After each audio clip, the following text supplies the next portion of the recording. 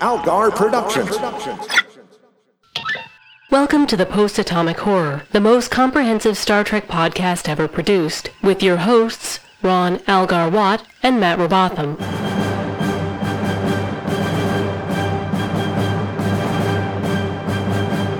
Supplemental Episode 40. Hi friends, it's us again, the most comprehensive Star Trek podcast ever produced. That's right, the most comprehensive Star Trek podcast ever produced. Yes, I will never get sick of saying that because it's true. Mm-hmm. As of right now, everybody.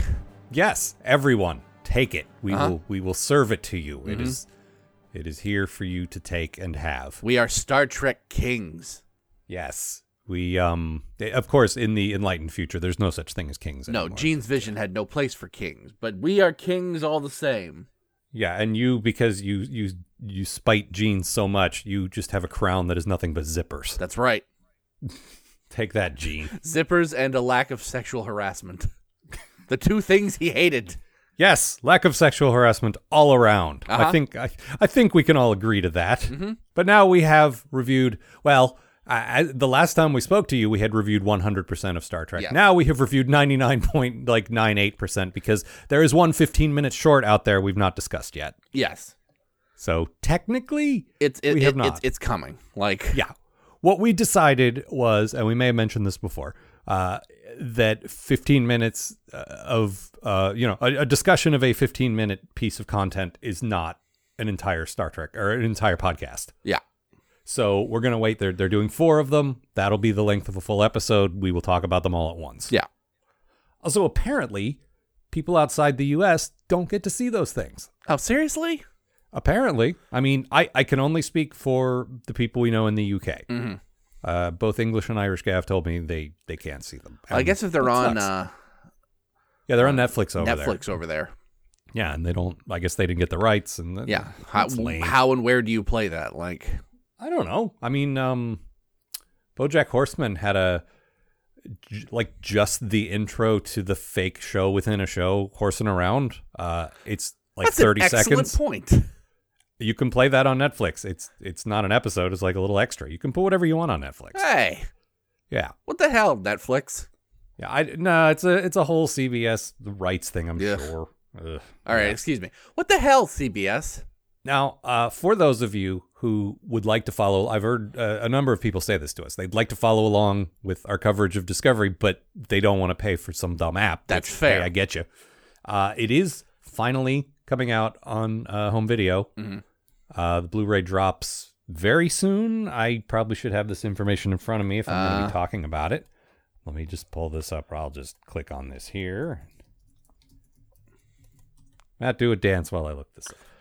So this is the part of the show where Al looks something up and I try to vamp while he types. So let's see how quickly I can talk while he types. Oh, I'm already done. Oh. Good work, Matt. November 13th. All right. So it's almost exactly a month from now. Yeah. Well, as of this recording. Yes. And Blu-ray, DVD. I don't know if it'll be on the pay streaming services like iTunes and Amazon and all that. But at the very least, you can buy it on disc. You can see it and just own it and not have to worry about signing up for CBS. So, yeah. So then, there's still a couple of months from that point till season 2. So you can be all caught up on our coverage if that's a thing you want. Yeah. So check that out. Unfortunately, I imagine the shorts will end up on the season 2 DVD. So probably because the last one doesn't drop until January. Yeah. But I don't know. I have no idea. I don't know how they're marketing this thing. Yeah. Whatever it is, it's probably a mistake. We're just two people stuck in the middle of CBS's decisions. So, I mean, at least we know. We're doing our darndest.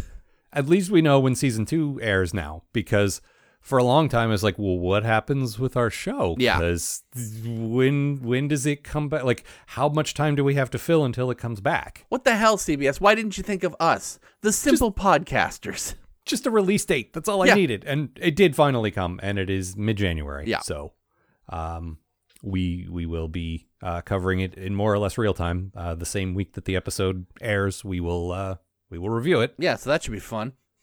I mean, it'll be terrible, but also interesting. So in the meantime, we're discussing a number of possible options for the several weeks in between. But the show's not going anywhere. Yeah. A few people said, hey, I'm going to miss you guys every Monday. No, we'll still be No, around. you're not. We'll still be here.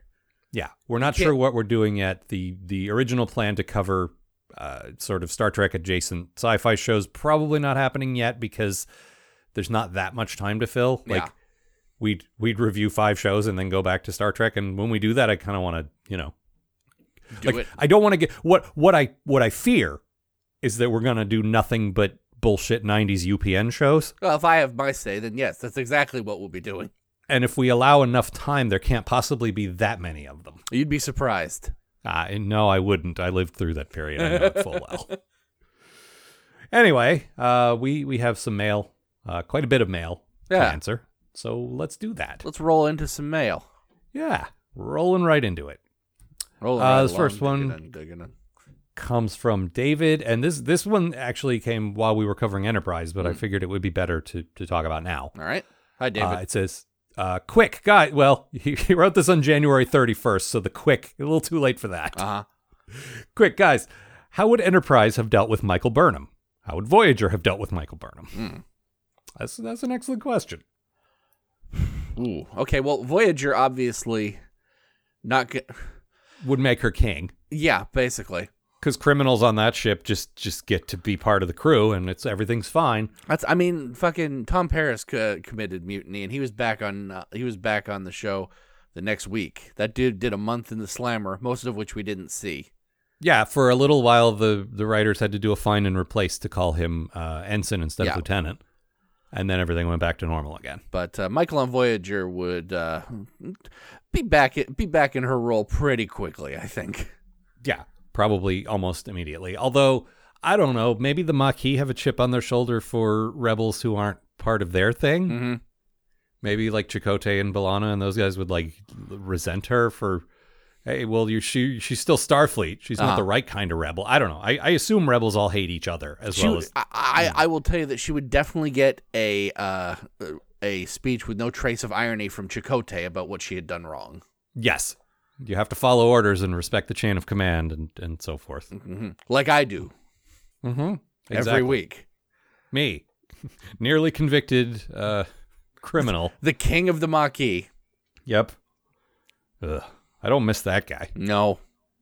I was watching an old episode of Cheers. I've been watching Cheers lately. It's just kind of background noise. Yeah. And there was a big 2-parter at the end of a season where it is still during the Sam and Diane years. Yeah. And Sam had a new love interest, and it was Kate Mulgrew. Yeah, that's a great the 2-parter. And yeah, it is. He might have to sell the bar or something. Yeah. No, he might have to fire Diane. That's it. Because she's like, well, if you still don't have feelings for her, then why is she working here? Fire her. And this is, 15 years before Voyager, and she looks and sounds exactly the same. Yeah, seriously. And I say that in a good way. We both came around on Kate Mulgrew. I'm quite fond of Kate Mulgrew. But going into Voyager, we're like, ugh, Janeway. And now we're like, yay, Janeway. Yeah. And it was fun to see her. And I'd almost forgotten how she has comedy chops. Mm-hmm. Like, she could definitely play comedy. Like, she was mostly there to wreck Sam's life, but she had some funny moments. Oh, yeah. She's a funny lady. So that was pretty cool. So props to you, Kate Mulgrew. We know you listen. Oh, undoubtedly. Mm-hmm. If there's one thing Star Trek people like, it's to listen to other people talk about Star Trek all the time. Oh yeah, because if there's one thing people who have been on Star Trek like is constant reminders that they were on Star Trek. I went and saw at a convention. I got to see Marina Sirtis, Yates McFadden, and Michael Dorn, and I can guarantee you the only thing Marina Sirtis cares about is listening to what people's opinions on Star Trek is. Oh, undoubtedly. She loves it.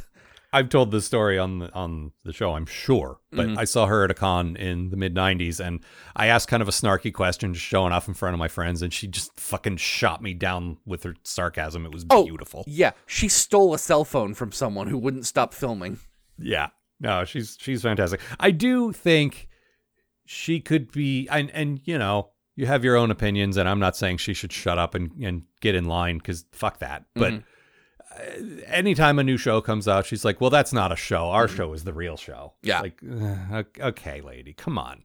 You guys were the ones that had to like put up with that shit from the fans of the original series. Can't you be a little more gracious?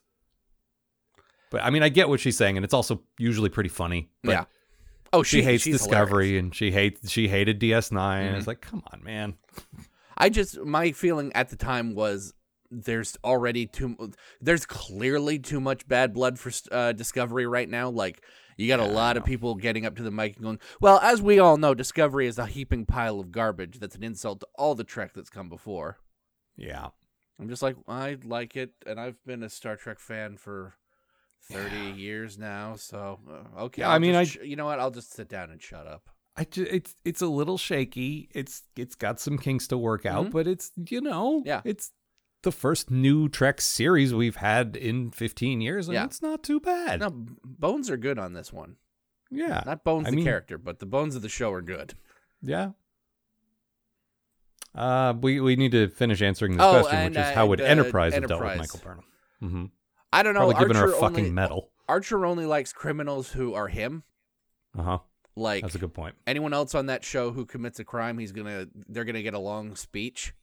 Yeah, that's a good point. And possibly be abandoned on a spaceship somewhere. So. Oh yeah, didn't they? They tried to mutiny against him once, and he was having none of it. Uh-huh.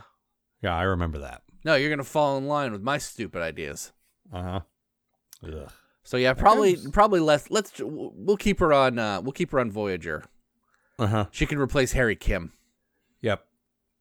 I mean, look. Honestly, I've said this before. I think Tilly is the basic idea of Harry Kim done right. Yeah. So, just send Tilly over there. Send Tilly to all the Star Trek. I just want to see her like time traveling through the Star Trek universe. Yeah, she should have had the special destiny with the Traveler, not because of the Traveler, but so that she would have the power to go, to all the Star Treks. Oh, I guess I'm on original series this week. I mean, she almost is already. Uh-huh. All right, let's see. This one comes from Chris. And hi, Chris. It's a bit of a long one. A bit of a serious one, too. In 2010, I was diagnosed with a rare genetic disease that causes one's immune system to mistake cartilage in the spine for an invading infection. Oh, Jesus. It's not fatal, but it causes bone spurs and potentially total fusion of the spinal column. Oh.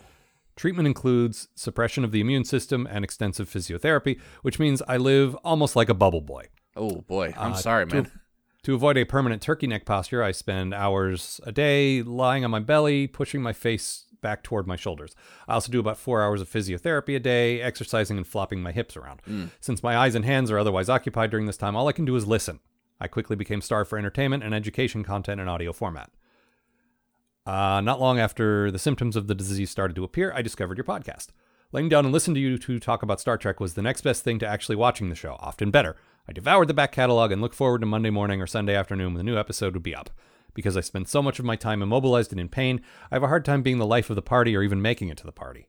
Over the years, many of my friends have faded into the background. It may be one-sided, but I feel like the two of you help supplement the companionship needs slot in the Maslow pyramid, and when Al says, "Hello, friends," I really feel it. Don't worry, I'm not going to go around telling everyone about my friends Al and Matt and the fun we have. I'm not going to get creepy or anything. I've survived some very dark times, and although your podcast never directly talked me off a ledge, your continued presence in my podcast feed has painted my world with a slightly rosier brush. Sometimes I feel adrift on a sea of pain and depression, but as dark as things get, I can look to the horizon, Monday morning, where a little sunbeam shines through the break in the clouds. Having that beacon of Star Trek in my future helped me see past the often miserable present, and has made my ordeal a little more bearable. Thank you. Congratulations on your monumental podcast achievement. As much as I enjoy your other show, Sarcastic Voyage, listening to you talk about Star Trek scratches an itch I didn't even know I had when this began. I hope you continue to produce more episodes even when you run out of new Star Trek. If you decide to change the subject matter or even the name of the podcast, so be it. I will be listening. Whatever you decide, know that for the last 6 years or so, your radio show made a sick little boy, age 38, from Canada very happy. Aww. Give yourselves a big pat on the back. Oh, thanks, man. Well, that's really nice to hear. Yeah, when I read this a few months ago, I definitely teared up a little bit. I don't know. I always feel weird talking about it, and I shouldn't. Like, I'm glad we have an impact on people, but it also feels a little humble braggy to say, "Hey, look what people think of us. We made their lives better." Like, I don't want to be a jerk about it. Well, that thing it's always weird to me because it's like, what am I doing? I'm just some asshole who shows up to yell about Star Trek for an hour a week.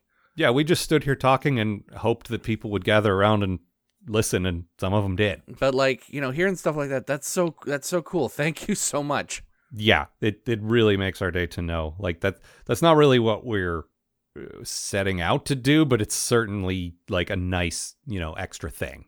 Well, I can definitely say that when we started this, we didn't go, I hope people who are hurting listen to this and find us to be a beacon of hope. Yeah, I know. I mean, some people are motivated by I want to make people happy. I'm doing this to entertain people. No, I'm doing this for my own ego. Uh-huh.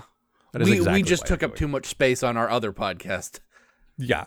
Well, that and I've said this before, but really it was a little bit cynically calculated. I had some success doing comedy reviews of some other things, and I had some success talking to Matt. I was like, why don't I combine the two most successful things I've done and talk to Matt and do comedy reviews? Yeah, that'll do it. Now let's pick a thing we both like and we have funny things to say about, and it wasn't just like a spur of the moment thing. It was very calculated to be like, people might listen to this, but it was never like to help people. But I'm all that said, I'm glad, very glad that it has, really, seriously. This one comes from Anthony. Hi, Anthony. Anthony says, I fell a bit behind because Enterprise, but just fair. caught up with the finale episode. While listening to you talking about killing characters off and themes running through the series, it hit me. They killed the wrong character. And not just because it's Trip. Oh, right, they killed Trip. I know. Think about it. What character has had a death wish throughout the series? What character's solution to every problem was to kill himself? Malcolm Reed. Mm-hmm. Malcolm, just release the hull plighty I'm stuck to, Reed. Mm-hmm. For 4 years, we watched his first instinct be, whatever will kill him fastest, why not let him go out in the what if finale with a bang? It's been great following along with you guys. Congrats on making it through Enterprise.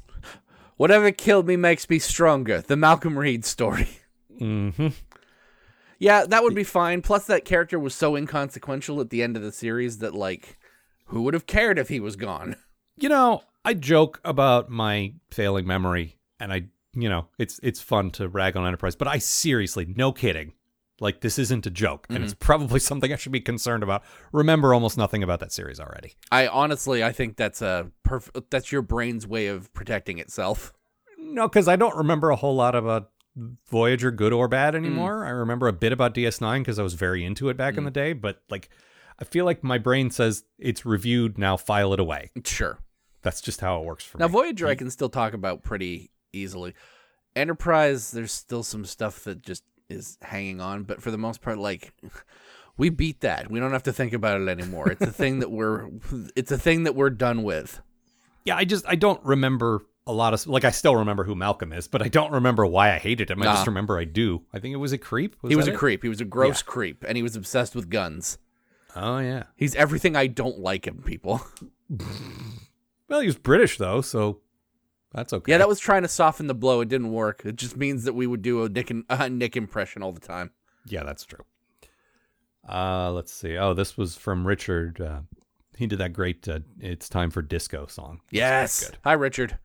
Yeah, very good.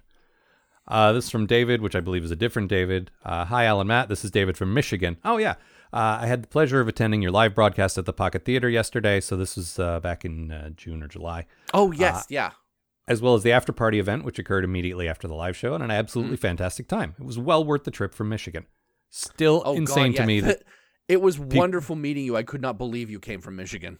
Yeah, he came from Michigan. Devlin, who we ended up having on the show, came from L.A. Yep. This dude Tim came from fucking Australia. Yeah, like, Jesus.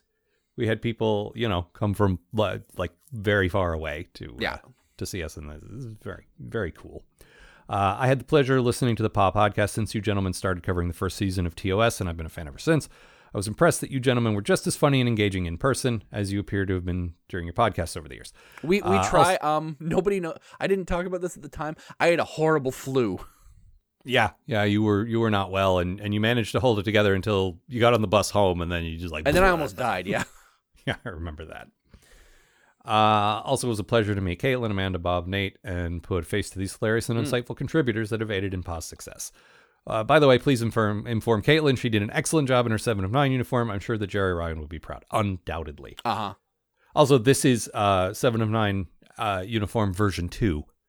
Yes. She had a previous one that was also quite good, and then this one is fucking a million times. Like I thought that one was great, and now it kind of looks crummy compared to the one she has now, because the one she has now is amazing. Well, and I'm sure she's working on a third version. Undoubtedly. I mean, 7 had a bunch of costumes. So, got to have them all.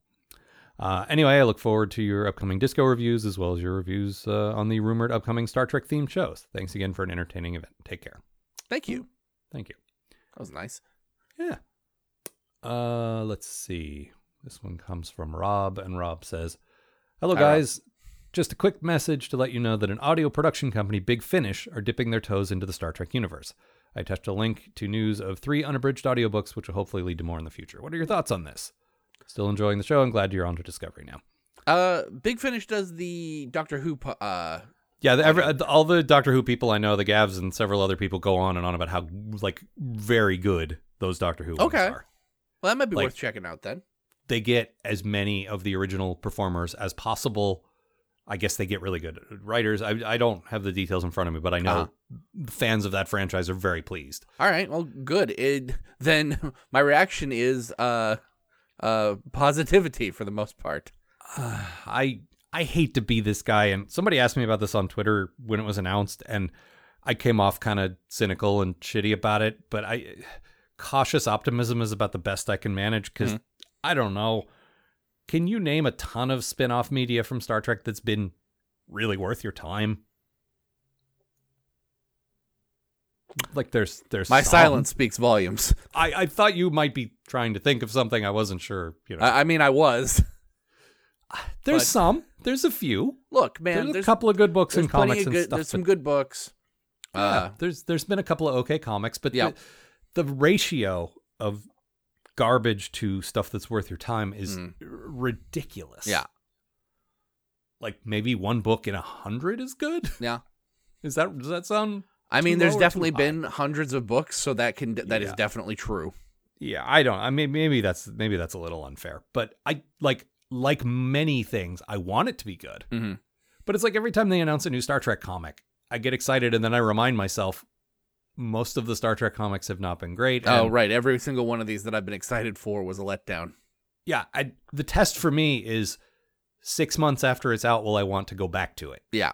And the answer is almost always no. I can't think of one Star Trek comic that was so good I would reread it. I mean, we were super excited for that Doctor Who one that came out years ago, and it sucked. Yeah, it was. I mean, there's all those Star Trek crossover ones because IDW is the go-to license publisher right now, so they have all the licenses. So. Yeah, and they're recently they're doing one that's the animated Star Trek and the original '80s Transformers, which could not be more in my wheelhouse. Yeah, that's practically made for you. Yeah, and it's fine. Yeah, I read the first issue. It's not bad. The art was cool because they did those two art styles and they melded well together. Yeah. But the story was called Prime's Directive. That was the best thing about the book. Well, I mean, that's the same joke as when they did the Planet of the Apes crossover and it was Primate Directive. Yeah. So even then. But I mean, the thing is, it was fine, and I enjoyed it for the 5 minutes it took me to read it, and I'll probably never think about it again. Yeah. But all that said, I don't want to say oh, it's all going to suck. No, I'll check it out. No. I mean, like you were saying, Big Finish apparently does good work. So, Yeah, they certainly have with Doctor Who. Yeah. I'm more likely to give that a shot than I am, if it was an audio show not done by them.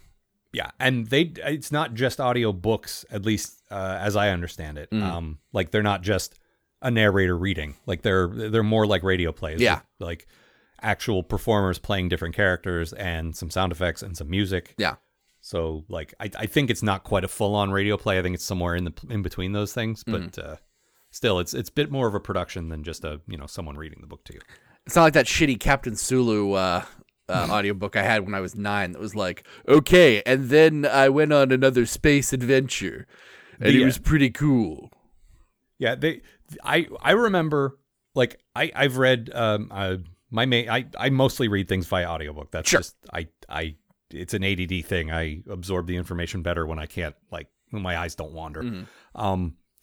And I know from lots of experience that your typical 300 or 400 page paperback is about an 8 to 10 hour audiobook. That's just, I know that because I've read a lot of them.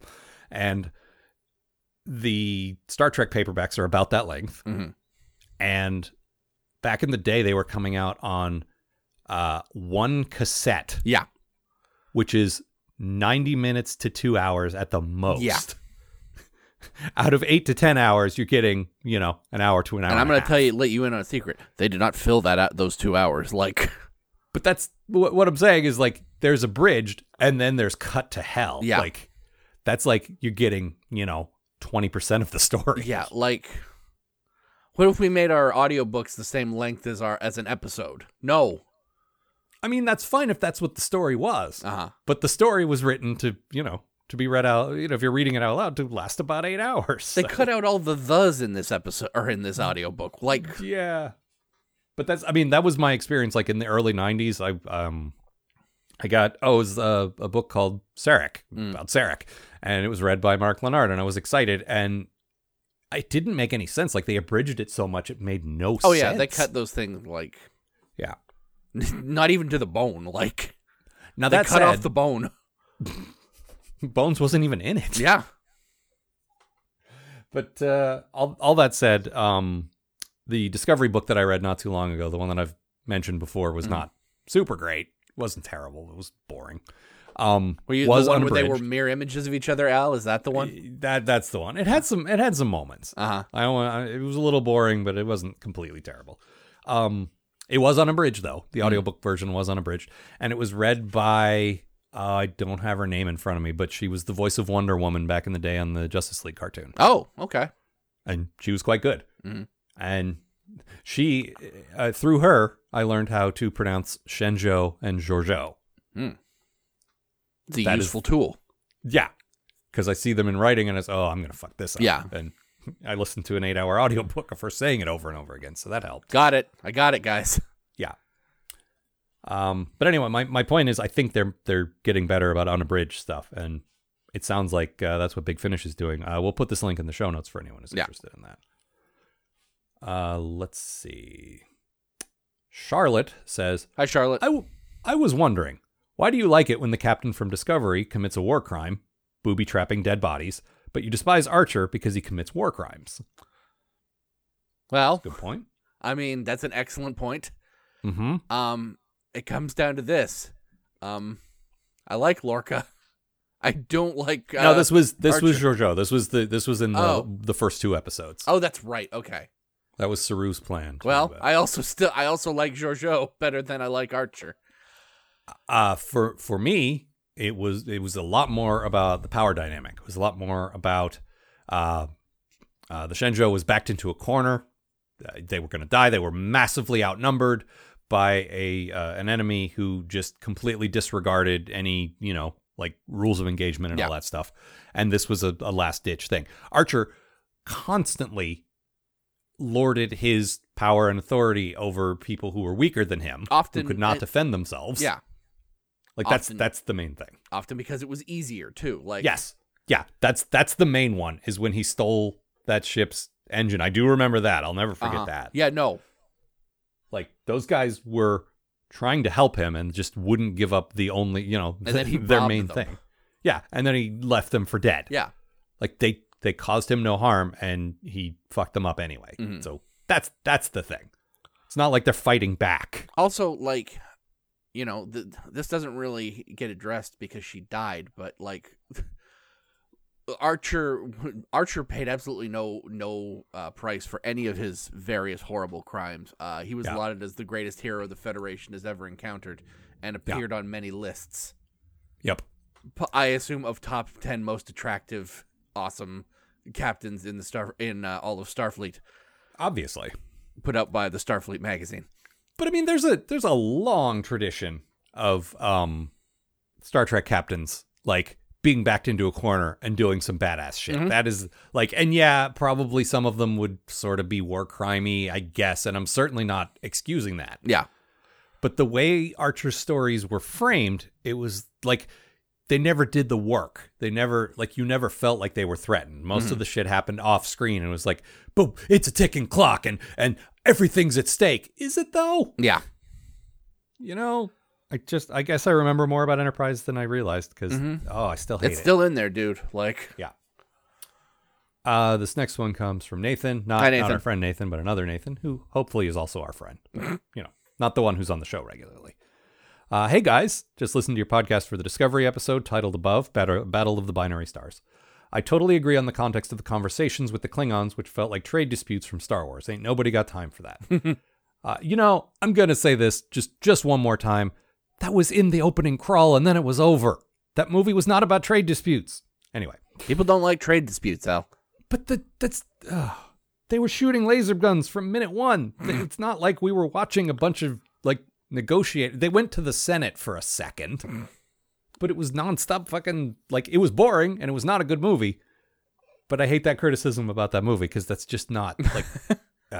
Anyway, however, I do want to defend some of the stylistic choices. As it was nice that they had brought it in, as this was a totally different language, with subtitling done to show how different the language was that they were speaking. One that's totally fleshed out in our real world, oddly enough. That's true.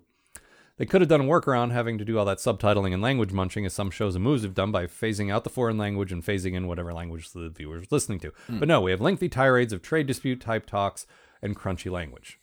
On another note, though, I'm not sure I'm in love with Discovery as much as you guys are. I suppose that's because over the 15 or so episodes they had showed it seemed less like an ensemble show than we are used to than with the other Star Trek shows, and more of a why isn't Michael Burnham on screen now show. Maybe that's how ensemble shows work now. Maybe this is going to be an ensemble show. I don't know. We get little snippets of support characters, but most of the action, most of the decisive scenes revolve around one person, maybe two. Everyone else is just there to fill in some of the scenes when it's obvious you can't have Michael everywhere. Saru gets some really good scenes, that's great. Almost all character development is for the felon and the mangled up Klingon she's banging. By the end of the first season, the other shows get enough backstory for 7 to 10 people we actually had some investment in, even the ones you want to blow out an airlock. Here we keep seeing people get killed off. Sometimes we get some character development and attachment to, because the writers watched far too much Walking Dead, and the rest had about 5 minutes of screen time. So the show seems to artificially draw you to only 2 or 3 people, which isn't the show I'm used to. I like my variety, and Michael Burnham seems to be the anti-hero with no moral compass to guide her back, because Lorca sure as hell ain't. Saru is a judgmental bastard, Tilly is fangirling too much, and the engineer is too busy being in love with the Doctor, who dies. While not gay, I submit proof that Star Trek hates gay people. So the moral center of Star Trek, which can be defined in almost every show, seems to be missing here. That's just my opinion. I'll continue listening, even and especially if you don't agree with me. Maybe you can enlighten someone who actually tolerated Enterprise, except season 3, that was terrible. Okay, first of all, you're wrong about all the other shows being ensemble shows. Like, objectively, this isn't an opinion thing. We knew fuck all about any characters other than Kirk, Spock, and Bones in the original series. Yeah.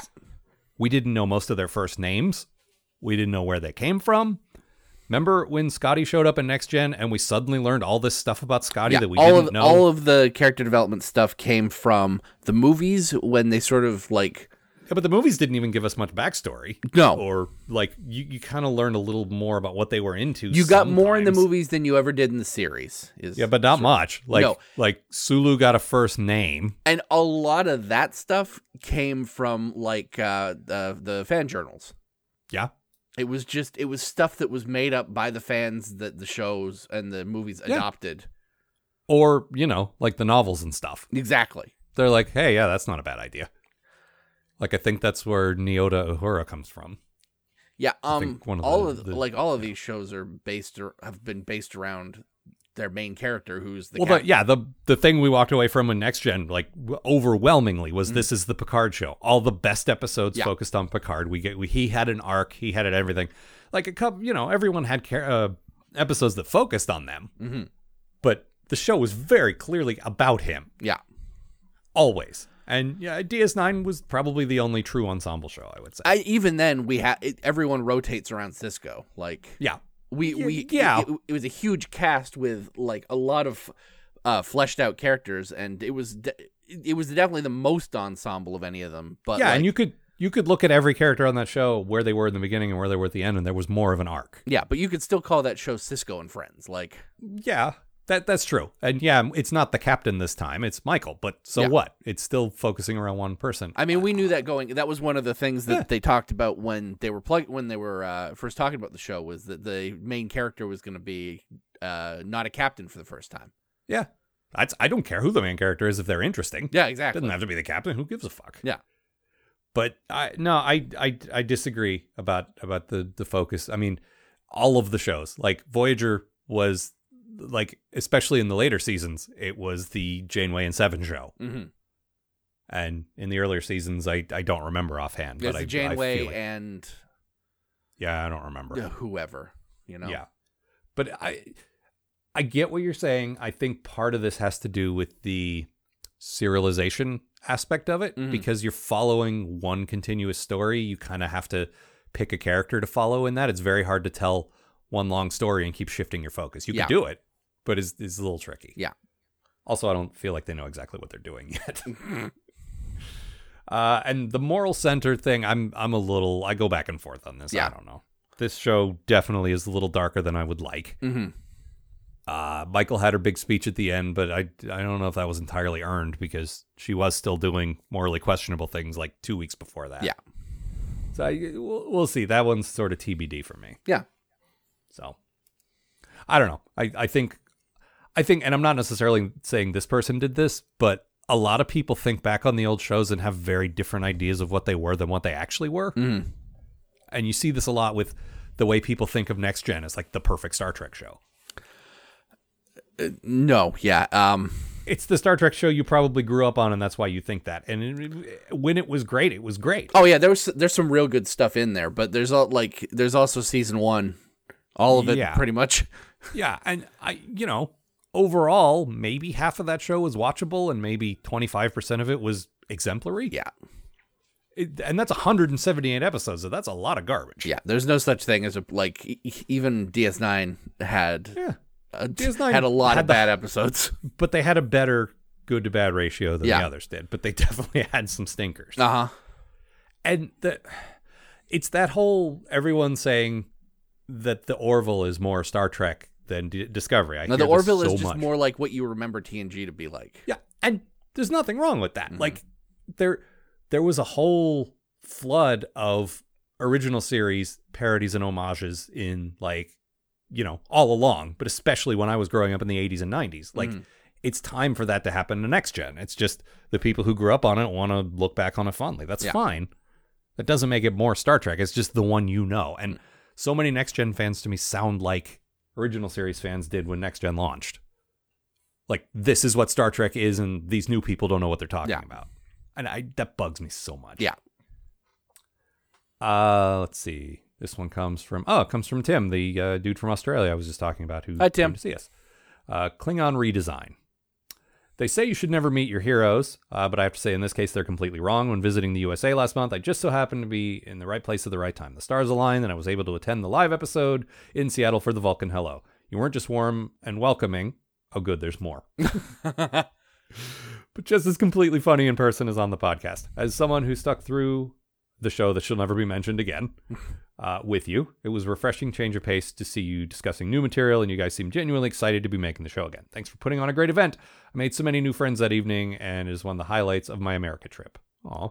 Oh, thank you. That's so nice to hear. I read an interesting fan theory / headcanon explanation on Reddit this week for the updated Klingon design in Discovery.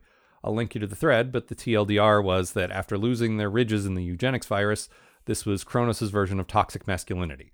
Klingons who weren't affected shaved their heads and had enhancement surgeries to proudly show off their stereotypical Klingon features. More human-looking Klingons became a subclass, and only during TOS rose to power again. I hate these sort of fan-splain theories, but I thought this one made a lot of sense, made a lot of good points. I don't hate them. No, that's not bad. What I want is to reserve the right to make our own. Yeah. And what we come up with is canon, because we're the most accomplished Star Trek podcast ever produced. Yeah, you can't argue with that. Yeah, it's canon that these are canon. Yeah. We said it before, therefore it is fact. Mm-hmm. No, and probably early on we were like, I don't want to hear your dumb fan theories, but I'm more open to that stuff than I used to be. Anyway, glad you're just doing this for fun again. Can't wait for you to revisit, re-record some old episodes. I would still love for you to do a triple, double, triple animated series, original series DS9 episode, and any other themed doubles you could think of. That's a good suggestion. However, what we're doing is revisiting, when we did podcast episodes we weren't proud of. Yeah. That's mostly what we're doing. Yeah. We've talked about this before. There's some stuff from the past that we're not thrilled by the attitude we adopted for those. There's that. We're definitely a little more conscious of certain issues now, but also we're better at podcasting than we used to be. Yeah. There's one pair in particular, which we'll be covering next week, like the two very early original series episodes that we just didn't feel like we'd found our feet yet, and you really wanted another shot at. So we're going to do that. Anyway, Tim has provided a link to this fan theory, and we will put that in the show notes. Awesome. Thank you. Yeah. Let's see. Oh, this is also from Richard. This was his Tilly song. Yes. Also very good. By the way, Richard, I think, has done 3 songs so far since we started Discovery. Mm-hmm. And all of those are available if you go to postatomichorror.com. There's a page that has all the extras, like all the bonus material is what it's called. If you click on that, you get all the like expanded cover art that Vishal's done for us, which is great stuff. Mm-hmm.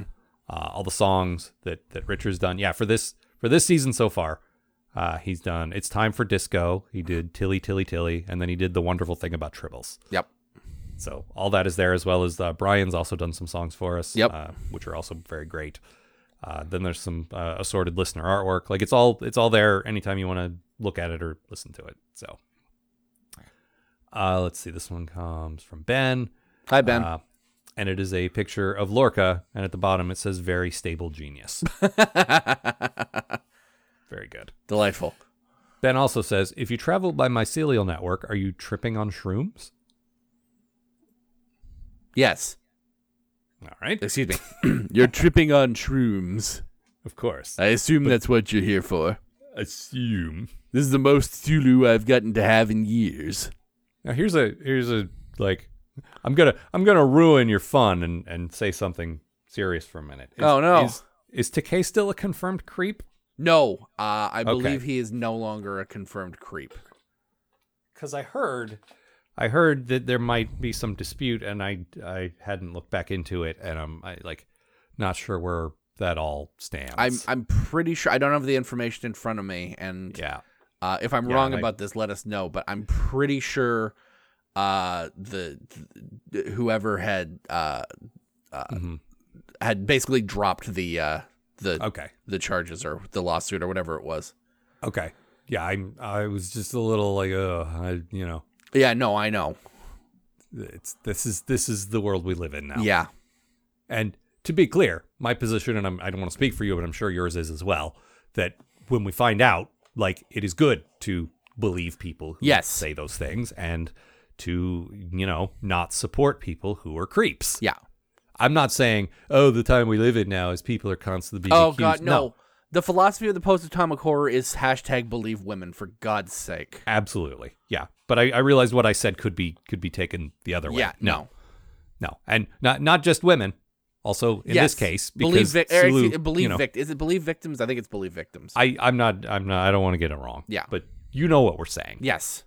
We are well on the side. But my point is, we're living in a culture now where people are a little more comfortable coming forward, which is good. It sucks that they have to, but that means a lot of people we used to think fondly of maybe turn out to be horrible. Think. Yeah, exactly. Okay, this one comes from Dan. It says, on the Lorca twist. Hi, Dan. I had some thoughts about a comment you made in Disco 103. Context is for Kangs? Contest is for kings? I love it.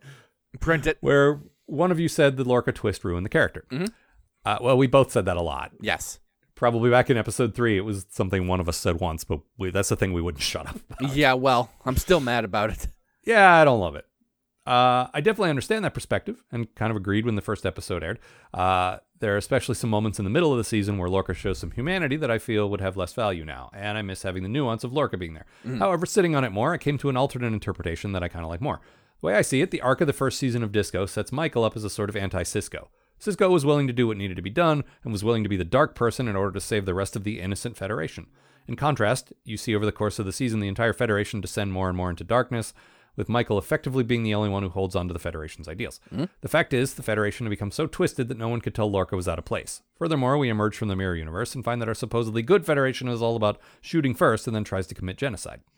To sum it up, I believe Lorca being from the mirror universe is an indictment of us, saying that we aren't so different from our evil counterparts. That it doesn't take much for us to become just like a nationalist, fascist parody of ourselves. That it takes a little over a year for the hippie Federation to become just as vicious, if not more, than the Klingons, which I think is a pretty powerful message. Or I could be reading too much into this. That's not bad. And also that, for modern times, that's not a bad message. Yeah, I think he might be reading a little into it. It's not wrong. It's not a wrong interpretation. Everything supports that. But I think the show didn't do enough to say, until the end where Michael's like, we can't be like this. No Yeah. one once thought to say, should we be letting Lorca be in charge? Should we be murdering? Like, no one really thought, like, it didn't feel earned to me. It kind of came abruptly at the end. Well, and the other problem there is that once you find out the reveal, Lorca descends into a cackling monster so quickly, like any nuance that he could possibly have is thrown out the window. Yeah, but I think what Dan here is saying is the fact that a cackling evil guy got to be in charge of one of the most important ships and nobody cared. Well, that's my point. He wasn't a cackling evil guy. Like, he was a character with nuance and, like... I don't know that he had that much nuance. I mean, I get what you're saying. I do. But I don't know. The first time we saw him, he was corpse shaming the crew. You know? I mean, that's true. Like, he got worse. But he was always pretty bad. But he didn't start great. No. I don't know. I get wanting to talk about that stuff. I get maybe it's kind of interesting drama, but I've said this and I'll say it forever. Right now we need something a little more positive. Yeah, we do. Right now we don't need the show to be dark and one hopeful person to change everyone's minds. We need it to be mostly hopeful. We need the hopeful Federation leading the way through. Yeah, and if there's showing a better example to the universe. Yeah, and if there's dark characters along the way, that's okay. Please, can we have that back, please? Early on in this podcast, someone, I think Bob, came on and said people like Star Trek because they want to see a hopeful future. And I actually kind of resisted that. It's like, no, I like a cool space show. I don't care about all that. And it was mostly because I got sick of hearing Gene's vision and that packaged, like, mission statement that everyone repeated over and over and, visionary vision of a vision. Uh-huh. And so I was kind of pushing back in the other direction. But the more I think about it, the more he was right. We do want to see a hopeful future, Like, one of the things about this show is, like, about this franchise is we get our shit together to the point where we go to space and work together and look at cool shit. Yeah, go out there and, help people. Yeah. And sometimes there's jerks out there. That's where your conflict comes from. Mm-hmm. But, I don't want this to constantly be the story of humanity is still jerks. Yeah. This is why I've soured on Section 31 so much. Yeah. That was a concept I liked initially. I think a lot of people did back when it first showed up on DS9. Like, the idea of Starfleet having this sort of dark secret that I didn't like to dwell on. And now I'm just like, I really prefer the idea that we've become good enough that we don't need that. Well, this happens in it reminds me of comics. Like, in the 80s, there was that trend of deconstructing comics and making them dark. There was Watchmen, there was Dark Knight Returns, there were a lot of stuff like that, where heroes that you saw as sort of bright and cheerful and fun, had a dark side and did some morally questionable stuff. And Frank Miller and Alan Moore both, as well as other people, said, like, look, we did this as an interesting spin on these characters. This wasn't like we didn't expect to change the industry. Yeah, this wasn't now let's make every character like this always. And 90s comics were basically just, that's the thesis statement was Watchmen. Let's all just do Watchmen. Yeah. No, man, that was one interpretation. There's so many. And Star Trek feels the same way to me. It feels like DS9 was the first ones to sort of put their toe in the water and say, what if there's this one rogue element in the Federation? And then since then, mostly Disco in the movies. Yeah. Want to do this, the Federation is fucked up and they do evil shit. And like, no, man, that's not. No, you're sort of missing the point. Yeah.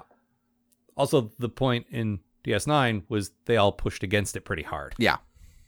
Like, Section 31 was the bad guys. Yeah. Like, Cisco made a bit, well, we're gonna shut these guys down. Yep. And, again, I always come back to the Pale Moonlight where Cisco did some pretty morally questionable shit. But for the most part, characters on that show did not do morally questionable things. That was the point. And, the thing is, you don't have to sell your soul to win a war. And by people, I mean the Starfleet characters. They had plenty of shady characters, and that's like because they focused on guys like Quark. Yeah. And Garrick. Yeah, exactly. I miss DS9. Yeah.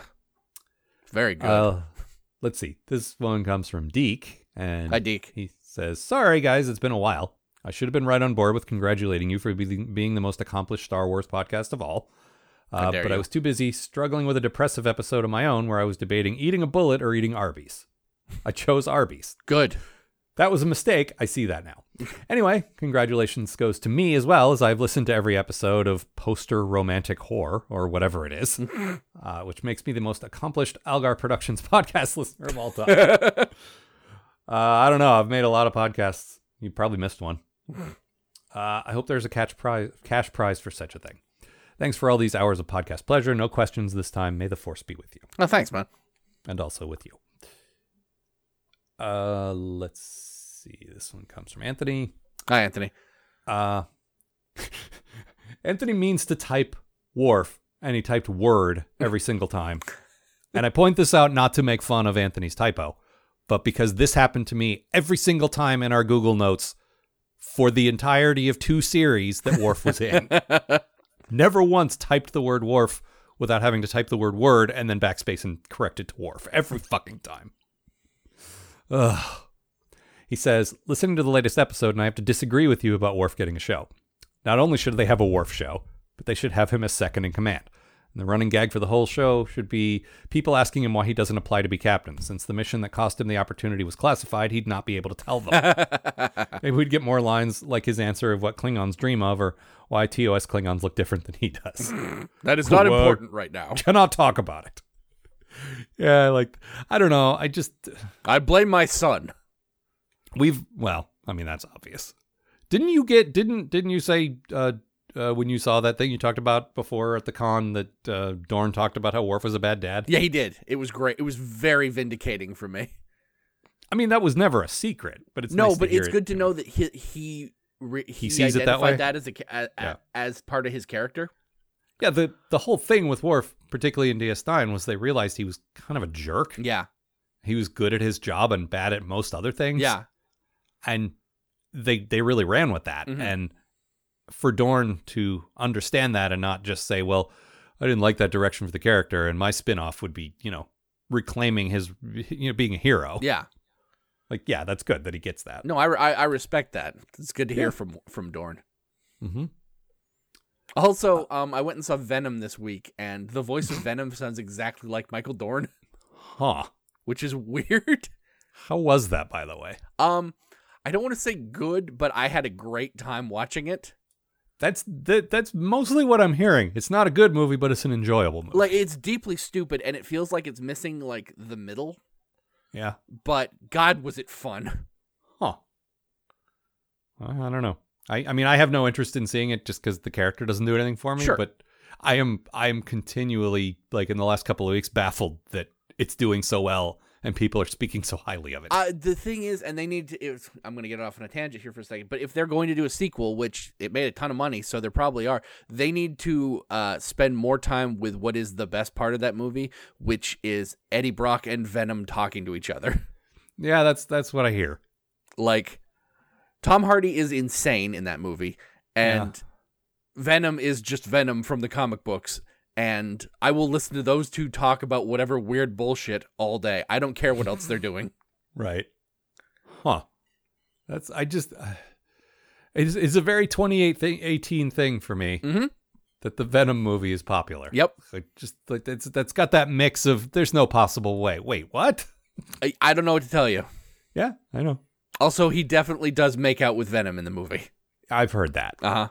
But I also heard that Venom turns into a lady so that there's a no homo thing. Well, technically, he's possessing her, Eddie's ex-girlfriend at the time. Okay. But there are still makeouts with a Venom. It's a girl Venom, but there's makeouts. Bleh. It's kind of a weird movie. At no point does he drive a truck, which is horseshit. What's even the point, man? I know. Let's see. This one comes from James. And Hi, James. Says, Dear Matt and Al, remember that episode of DS9 that took place almost entirely on a Klingon bird of prey, where everyone pretty much spoke English the entire time and had hair? Mm-hmm. That was nice. P.S. Bob was right about Klingon armor being reminiscent of Stargate and terrible. Mm-hmm. The ships are too. The new birds of prey that attack the Dilithium outpost are right out of Stargate, and I'm pretty sure that two-man thing Lorca and Tyler pilot off the prison ship was last used by Richard Dean Anderson.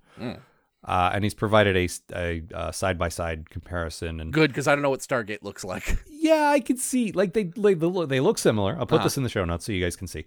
But I will say it's just got kind of that general curved look. Like, they honestly look a bit like Cylon, what do they call them, Raiders? Yes, yeah.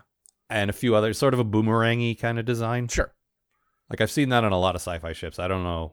I mean, I can kind of see it. I'm not trying to say he's wrong. This one comes from Flonk. Hi, Flonk. All right. This, unfortunately, you don't, like, Matt, I know you don't have the thing open, so you're not seeing what I see, but this will go in the show notes.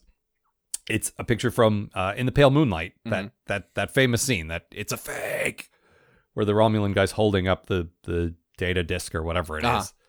Only instead, he's holding Sirach Lofton, and it says, "It's a Jake!"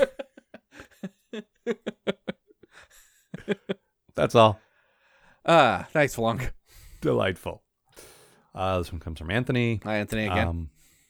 Hey guys, listening to the latest episode, I had a thought about the earlier non-serialized episodes and why their characters get reset by the next episode. Tell me what you think. So we know Starfleet has a history of using the transporters to wipe out genetic damage and aging when story calls for it. What if they're doing the same for characters' psychological issues? Picard was kidnapped by an alien race again? Better restore him from backup. Worf murdered civilians? When's his last backup? Before he found out about Alexander? That shouldn't be a problem. Yeah, that's not bad. I'll take it. They're just old save games. This one also comes from James, dear Matt and Al. In the season 2 teaser, Captain Pike and friends are wearing uniforms with the proper colors. Obviously, fans and perhaps production members not named Brian Fuller weren't too keen on the original blue design. My question to you is, what in-universe explanation do you think they'll give for this? And if you were in charge, what explanation would you give?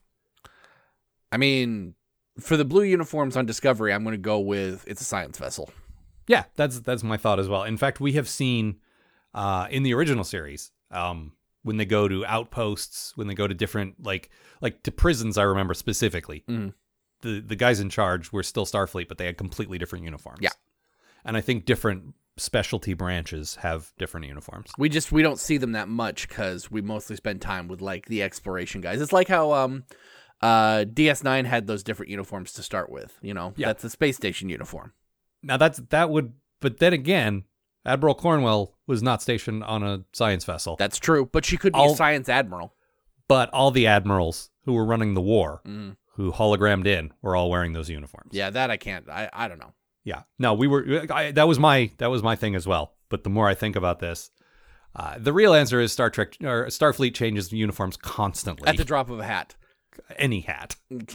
Like, one of the things I have tinkered around with Star Trek Online a couple of times, and one of the things you can do in that is you can basically have your ship's uniforms be from whenever and look like whatever. So it makes it is entirely acceptable for me to be an in-canon explanation that they don't give a shit what your uniform looks like. Whatever, go for it, man.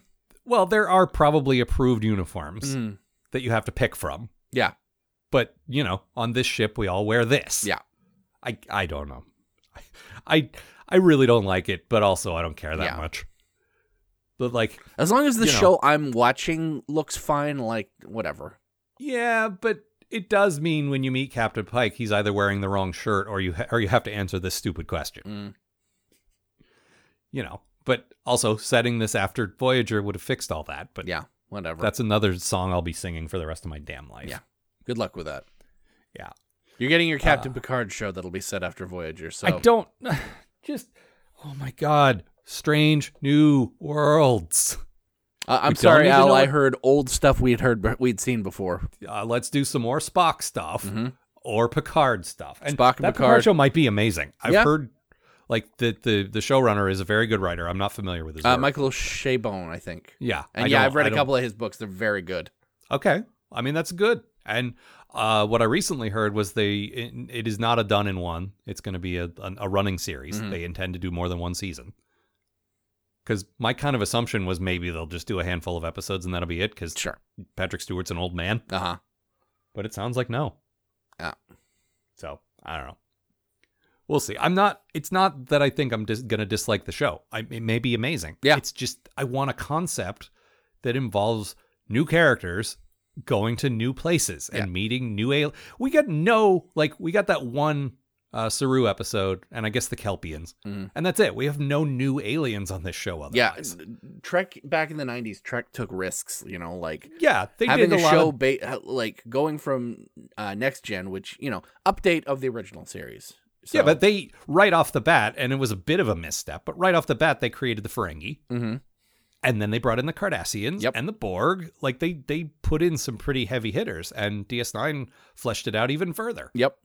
And Voyager, for all its faults, did it even further. But then Enterprise just kind of revisited a bunch of the same old crap, and we're doing it again. Yeah.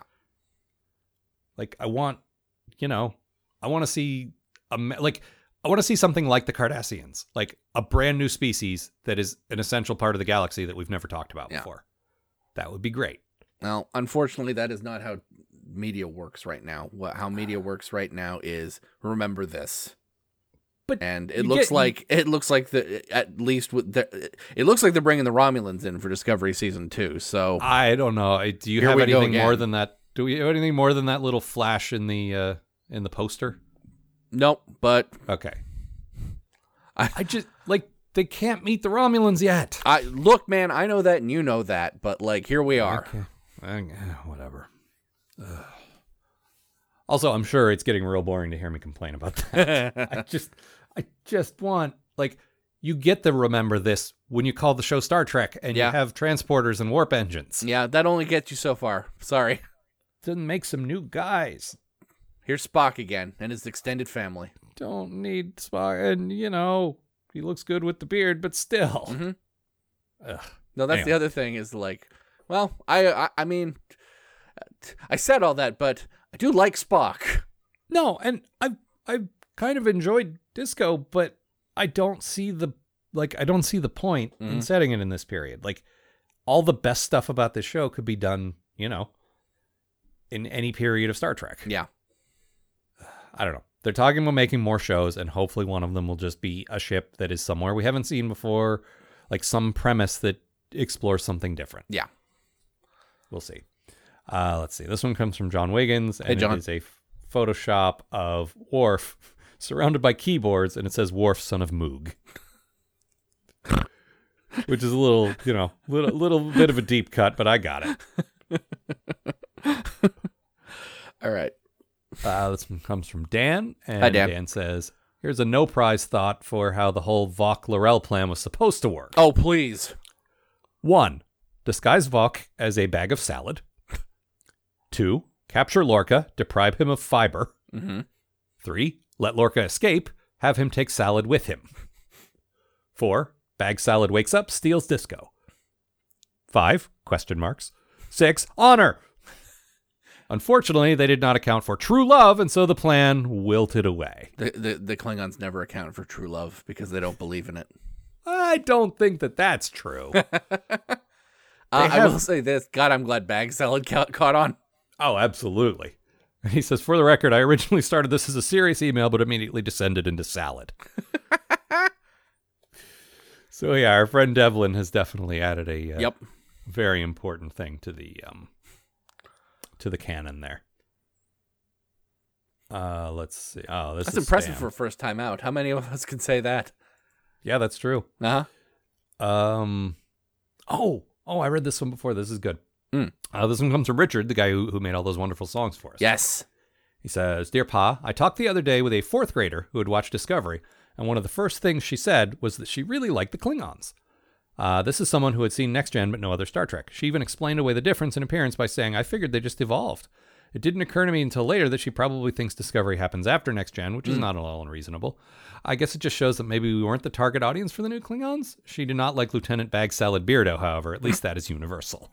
I mean, man, if Discovery's picking up new kids coming into Star Trek, which surprises the hell out of me because did you watch Discovery? This is not the series. This is not the series for children, I think. No.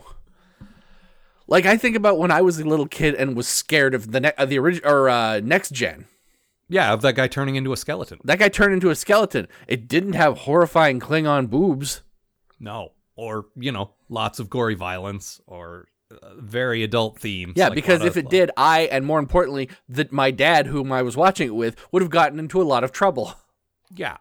No, I mean, if this kid saw it and if their, guardians thought it was good for them, that's great. But I can't imagine this was on purpose. I can't imagine they made the Klingons thinking kids are going to love this. No. I mean, maybe. I don't know. I can definitely see someone going, here, watch Star Trek. I used to love this. Yeah. I still, and hopefully this is going to come from them doing a lot of different spinoffs. I really genuinely think there needs to be one that is, more hopeful and more family friendly. Absolutely. Honestly, I think they should do another animated series, but yeah, I think that would be great. Yep. I mean, do it like Clone Wars and Rebels and all that. Yeah. Yeah, that would be great. And that doesn't mean having to make it dumb. No, that's what I'm saying. Clone Those are Wars good is examples. A great friggin' show for everybody. Yeah. At its best, it absolutely was. It had some missteps, but yeah. Largely, it was a fairly mature, but still for kids, take on a popular franchise. Yeah. And it zigzagged and crossed over with familiar things, but it was mostly, I'm thinking more of Rebels, mostly about its own thing. Mm-hmm. Like, you'd see Lando show up, you saw Vader show up, but yeah, you did. mostly it was their own guys. I still gotta watch Rebels. Oh, man. I know. I did try the new one, Resistance, and I was not impressed so far. La Resistance? Yeah, it was not. I mean, Oscar Isaac's in it actually doing the voice for Poe, which is great. Oh, good. But the main character I find super annoying, and his voice was terrible, and I just didn't do anything for me. But maybe I'll give it a little while and come back to it. Yeah. We'll see. This one comes from Kurt, and Kurt Hi, says, Hey, Alan Matt, congratulations on reviewing all of Star Trek. I'll be curious to find out where the show goes next. Yes, so will we. We're all very excited. And had some thoughts about it based on how comprehensive the show has become. One, you could do an episode on Star Trek novelizations. It doesn't have to be elaborately structured, just you guys discussing your favorites. You've mentioned reading some of the books before, and imagine you have opinions on what makes them good or bad. We have been considering that. Yes. We'll see what happens. Two, you could do an episode on Star Trek fan films. You may be ambivalent about watching these, but some of them feature original cast members, and I believe Tim Tuvok Rust directed at least one. I'd be really interested to get your take on them. We talked about that stuff years ago. Yeah. It might not be... it might be worth revisiting depending on what's out there. I, at the time, did not care for any of the except with the exception of the Axanar pitch trailer. Mm-hmm. I did not care for any of the Star Trek we did an episode. This was back before PA existed on our previous podcast, Sarcastic Voyage, where we just talked about whatever we wanted all the time. Yeah. Where we looked at a lot of that stuff. And as I recall, there was one we didn't hate. However, there are two or three that are almost identical, and I cannot remember which one. Yeah, that's the other issue. And they all have the same, Flight of Honor, or... Yeah. No, it's the one is... Because they called it, Phase 2, which was what the original... what ended up becoming the motion picture was called. Yeah. But then they changed it to the New Voyages, or maybe that's another one. It gets real confusing. Anyway, I would be down... If you're not, then that's fine. Mm-hmm. But... I would be down at giving that stuff another look, or maybe looking at stuff we hadn't seen yet. Sure. Or maybe even getting deeper into the actual fan films and less into the semi-professional stuff that has familiar actors in it. Yeah. It's all look, maybe. We'll see. I don't want to, I don't want to commit to anything yet. We will figure something out. Yeah. He says, P.S. For the past 2.5 years, my friend Kevin and I have hosted a podcast on comic books called The Comics Canon that you might enjoy. Oh, all right. So we will put a link to that in the show. I have to look. I'm down to almost no comics podcast these days. So yeah. Let's see. This one comes from Steven. Hi, Steven. Steven says, sorry I wasn't able to get a question in for the last supplemental, but I was having more issues than normal with my Kai Wynn-like boss. Ooh. I know you've moved on and never want to talk about Star Trek's love letter to 24. But could you please do the dialogue for Trip being tortured by Mark Twain, putting honey all over his face and letting butterflies land on him? That's a weird request. Uh-huh. I'm just going to get this honey here. I sure wish someone had stopped putting honey on my face. I hope I don't get it stuck in my only suit. I'm continuing to have honey put on my face. This is torture, but it's not as much torture as watching me point a pistol at people. Time travelers. Sure wish I was being kissed to death by catfish. Probably not as good as he'd hoped, but The what are end. you going to do? And scene. Yes, and let's never do that again. It's been great watching DS9 with your podcast, especially Season 3 so far, sans past tense. Wow, I'm with you on that two-parter. I don't get why people like that one unless you love flaming trash can films of MST3K. Hooray! I can see why DS9 is your favorite track, as it's crazy consistent. It also gives me the hardest laughs of any track. Possibly the best stretch of the podcast, even though currently podcast listeners are hard on you for not being hard on DS9. I don't remember that, but that sounds right. Are they? But, I mean, yeah. So I don't remember the first Mirror episode's dialogue that much, but the second Mirror episode, where Cisco goes to replace Batman 66 villain Cisco to find his mirror wife, has some of the worst dialogue. It was so cliched, it was easy to complete people's sentences. Does this continue into future Mirror episodes? I mean, I think so. Yeah, they don't get better. No, and the thing about the Mirror universe is it's dumb. Like, that's the point of it. Even when it's great, it's not great because it's good. Yeah. That's my opinion anyway. If you're looking for some good Cisco villainy, I suggest our man Bashir, where he gets to play a Bond villain. He chews scenery like he's going through a cracker factory. Yeah, it's very, very good.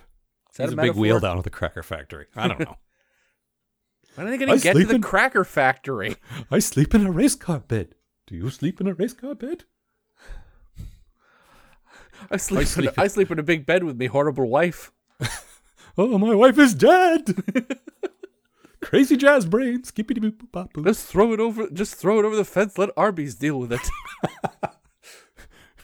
It's dignity, Cassidy.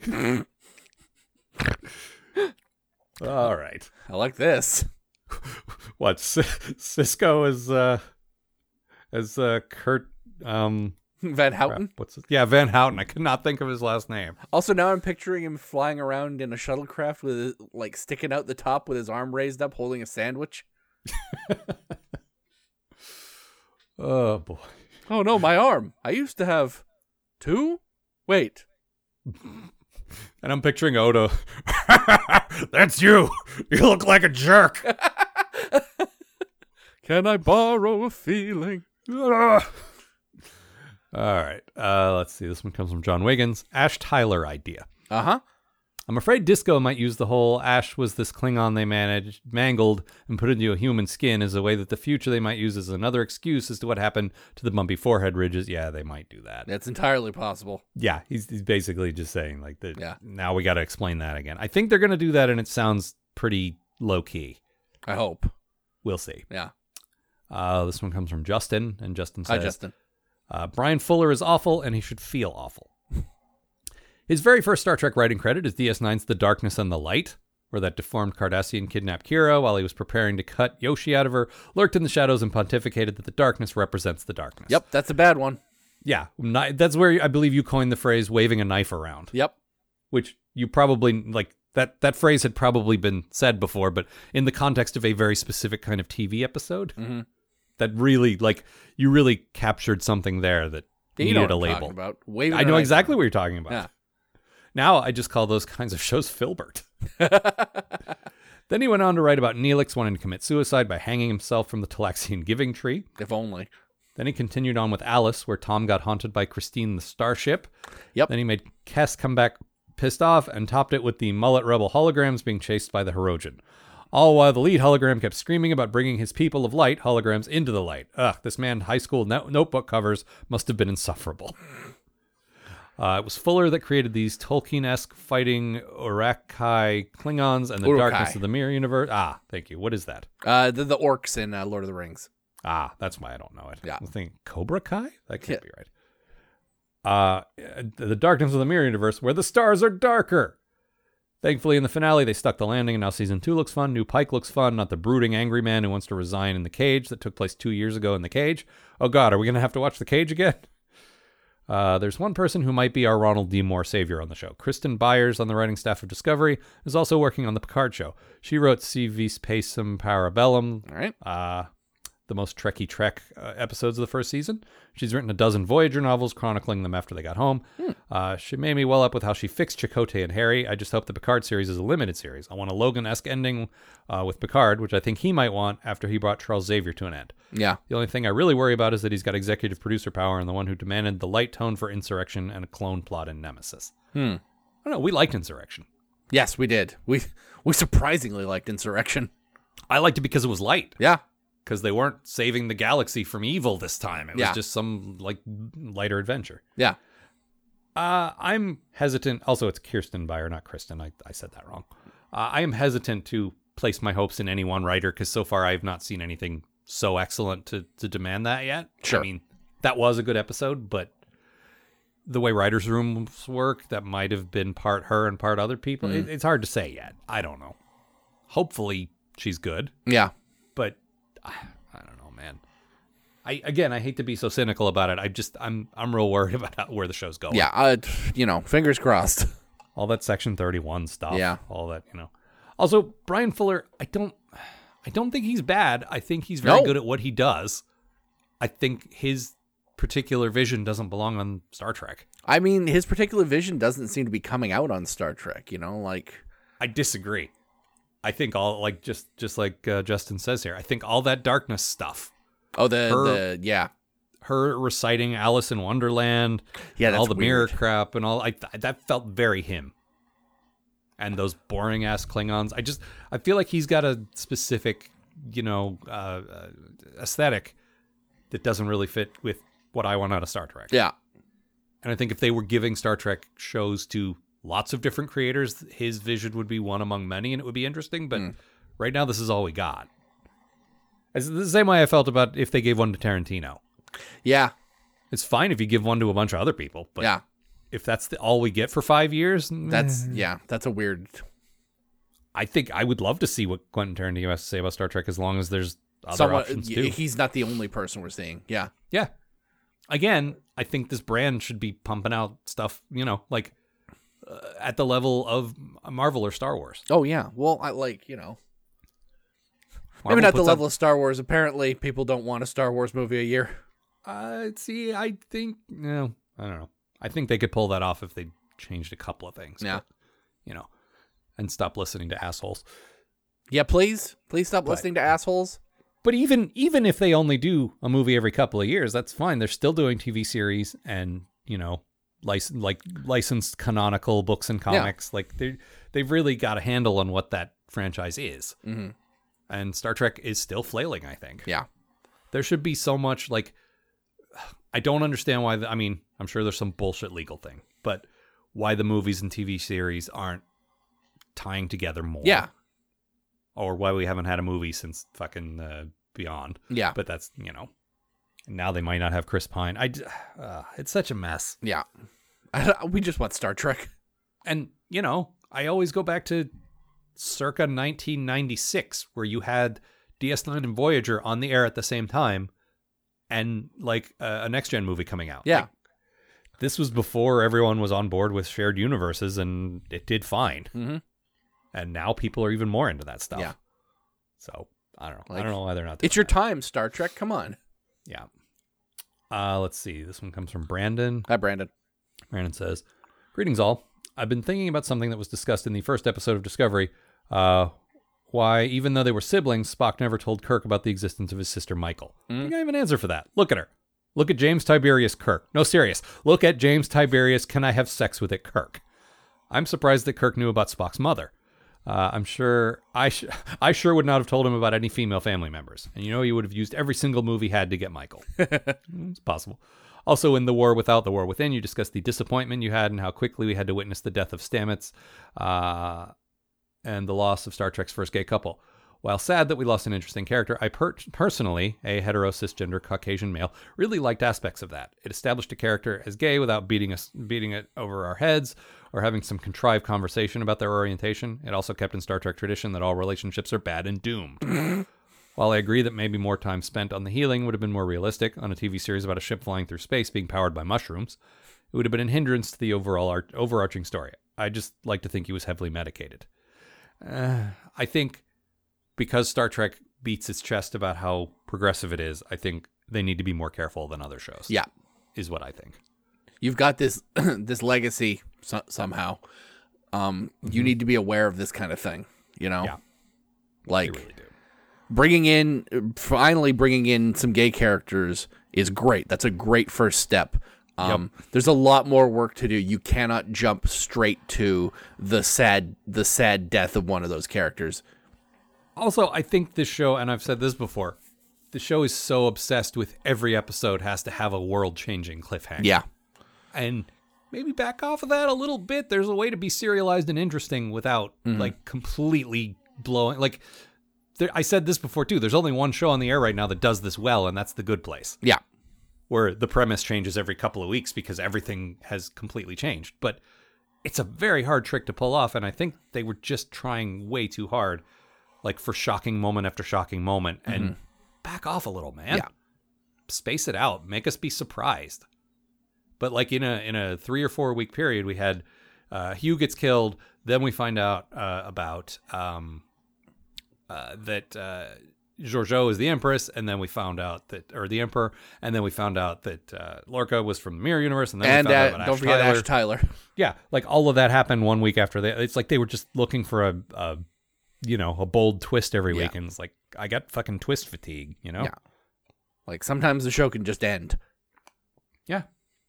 Or you can have a cliffhanger, like a softer cliffhanger. Yeah, what if we get blown up this week? Yeah, something. I don't know. You won't, but that's a perfectly acceptable cliffhanger. Yeah. This one comes from Mike X. Hi, Mike.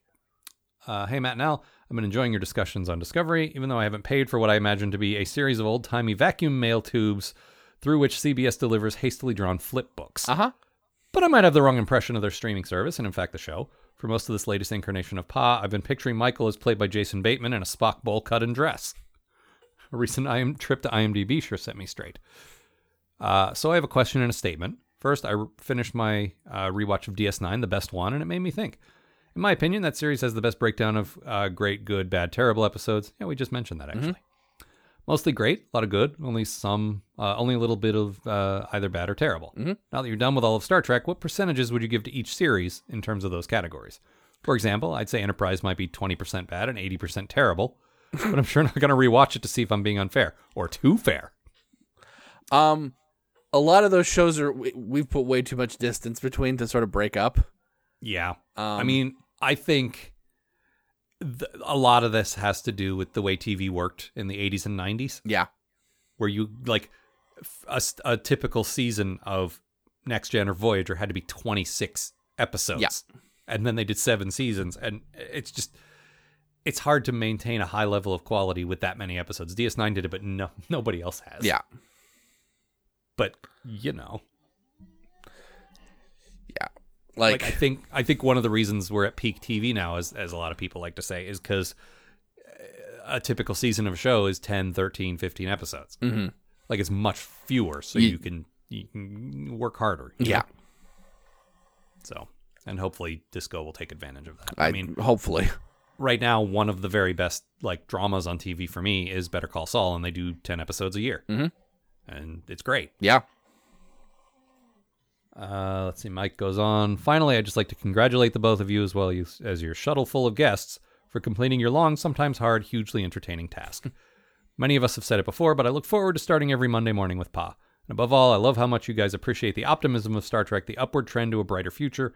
Those are the kind of stories we need right now, or at least the kind we need to talk about. Yeah. Yep.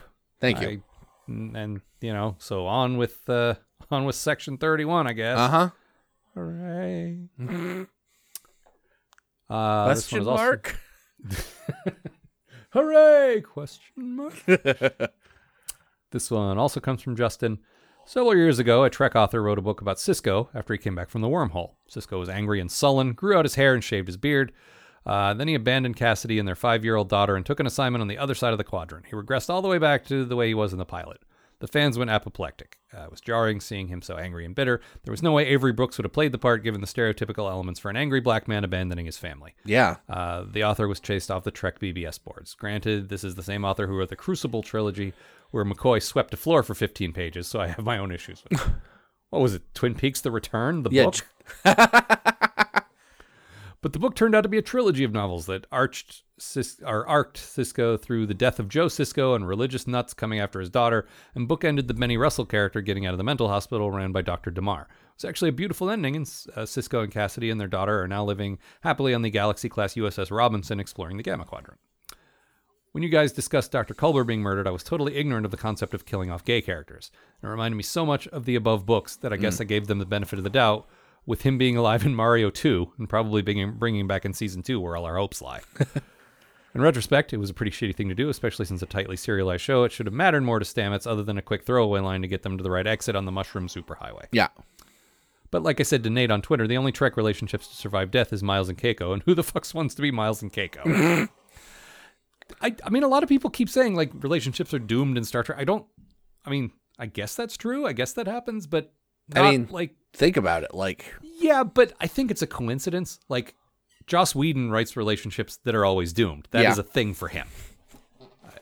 George R.R. Martin writes characters that die. Yeah. Like, I think it's a coincidence that Star Trek, a show about constantly moving to somewhere else, has relationships that don't last. You know what I mean? Like, I don't think it's on purpose by design. I would hope not, but what I'm saying is you could just as easily not do that. There's no point to continuing that trend, you know? Yeah.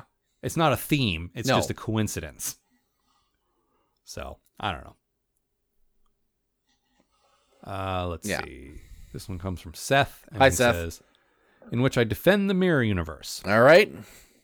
It seems to be a widely held opinion that Discovery's time in the mirror universe was too much, and I wanted to advocate a bit of contrary position to that point of view.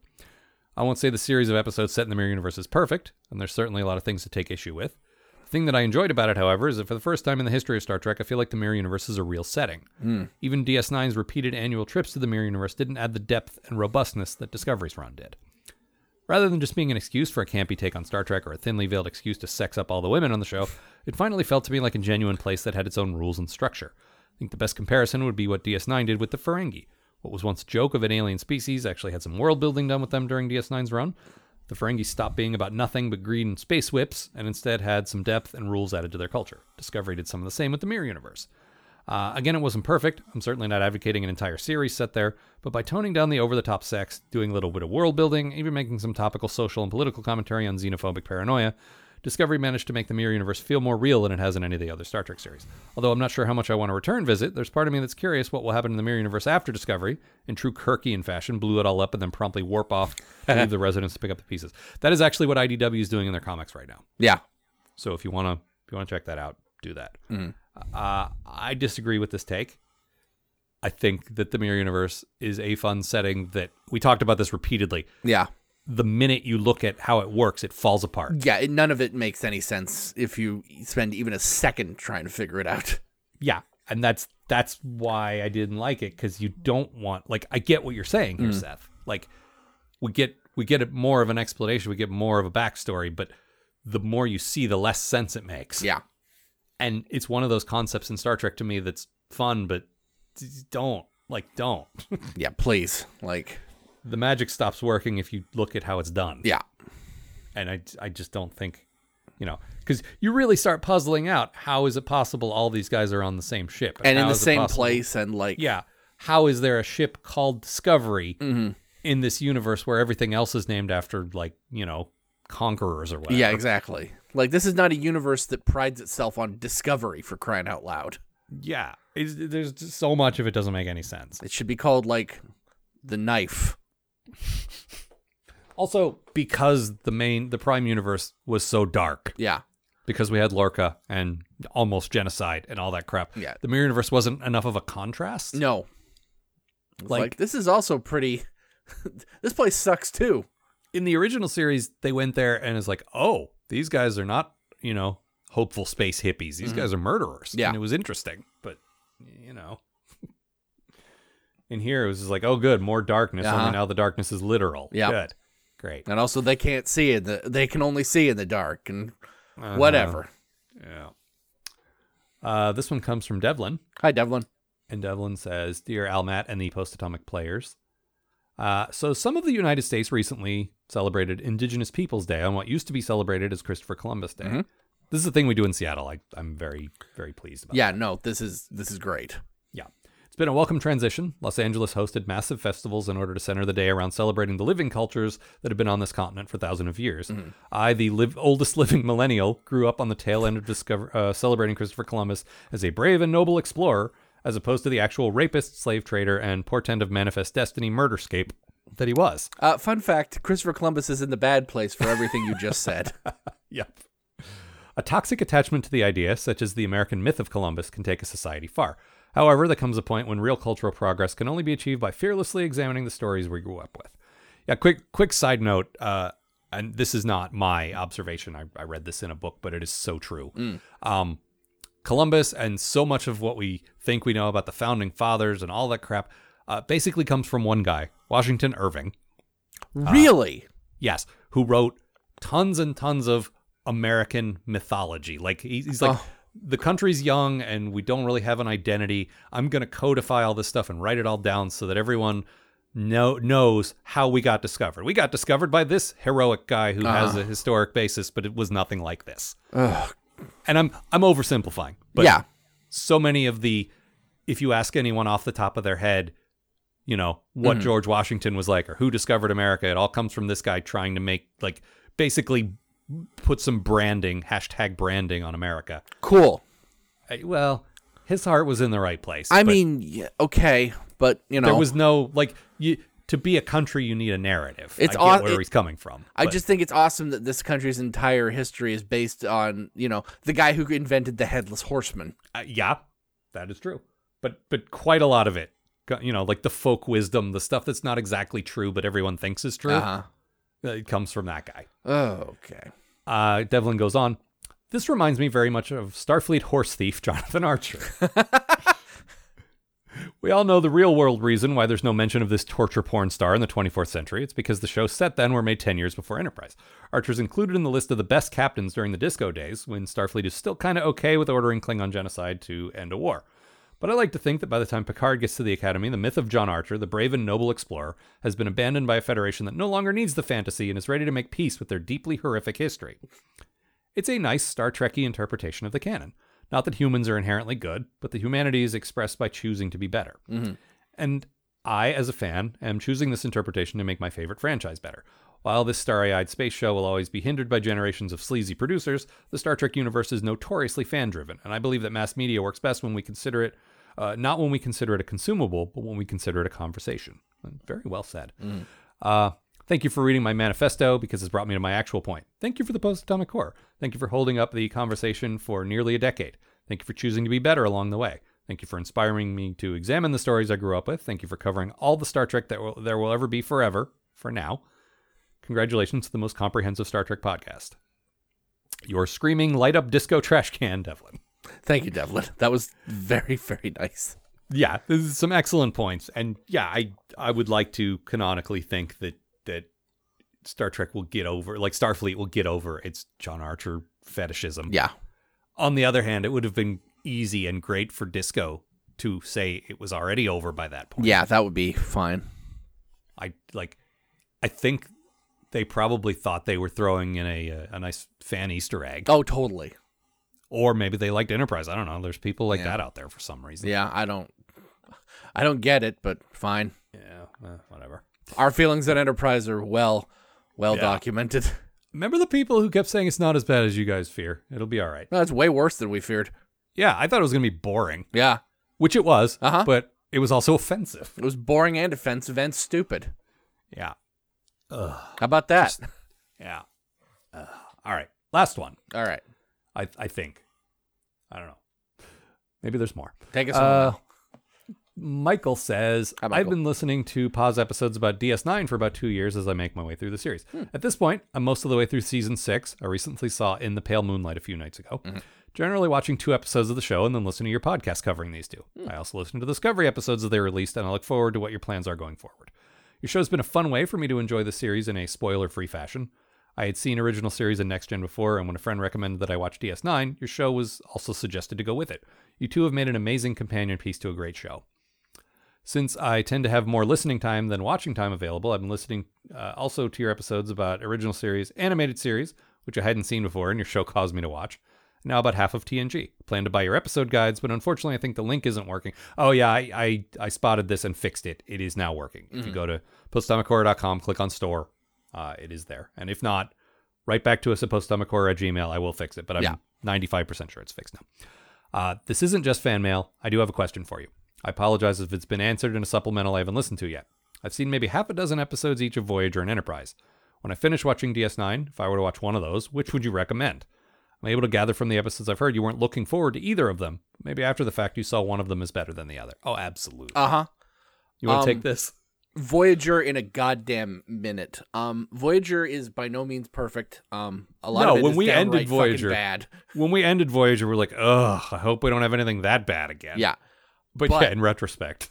But Voyager has a great cast, first of all. Yeah.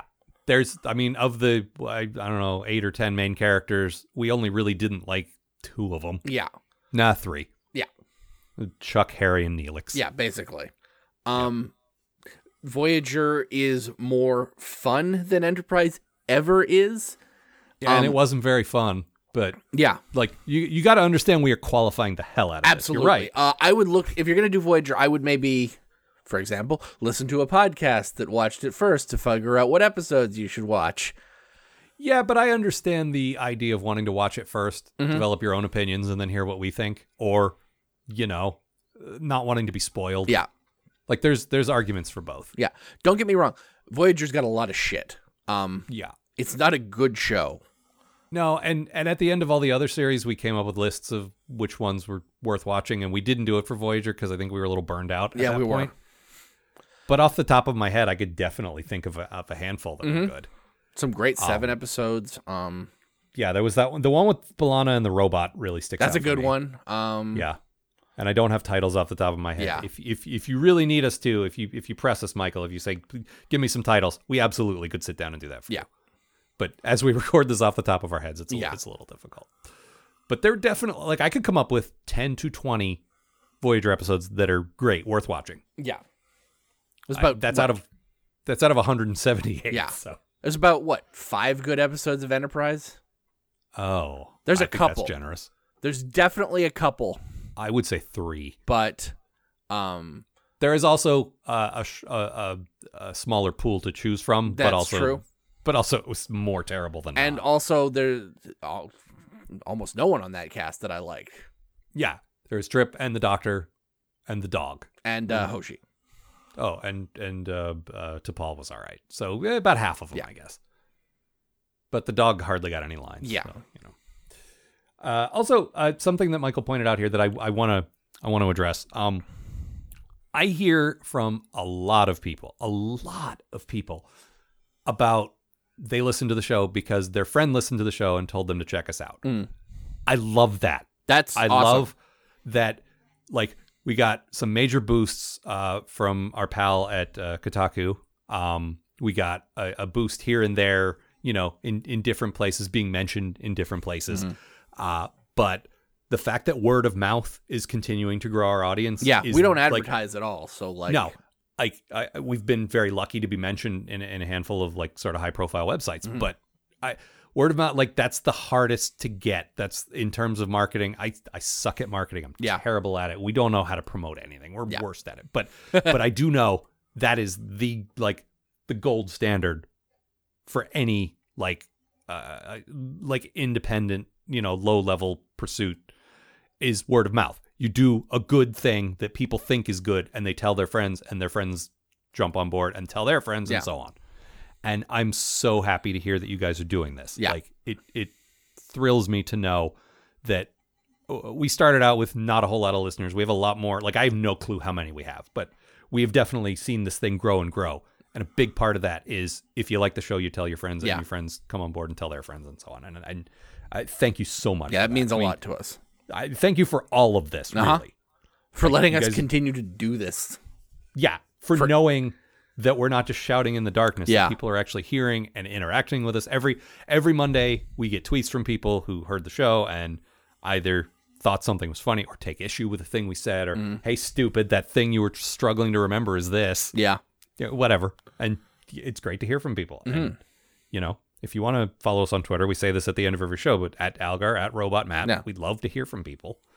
On Facebook, there is, I just set up one page for Algar Productions, which at this point is mostly Pa. I got one other project going right now, but it's pretty much just Pa. And again, if you want to like contact us, we make it very easy, and you guys are very communicative. Like, that's a big part of the show's success too, is that it's a two-way conversation. That, yeah, it's mostly us podcasting, but anytime you guys need to call us out on our bullshit, you can do that. Yeah. And I'm glad. And please continue to do so.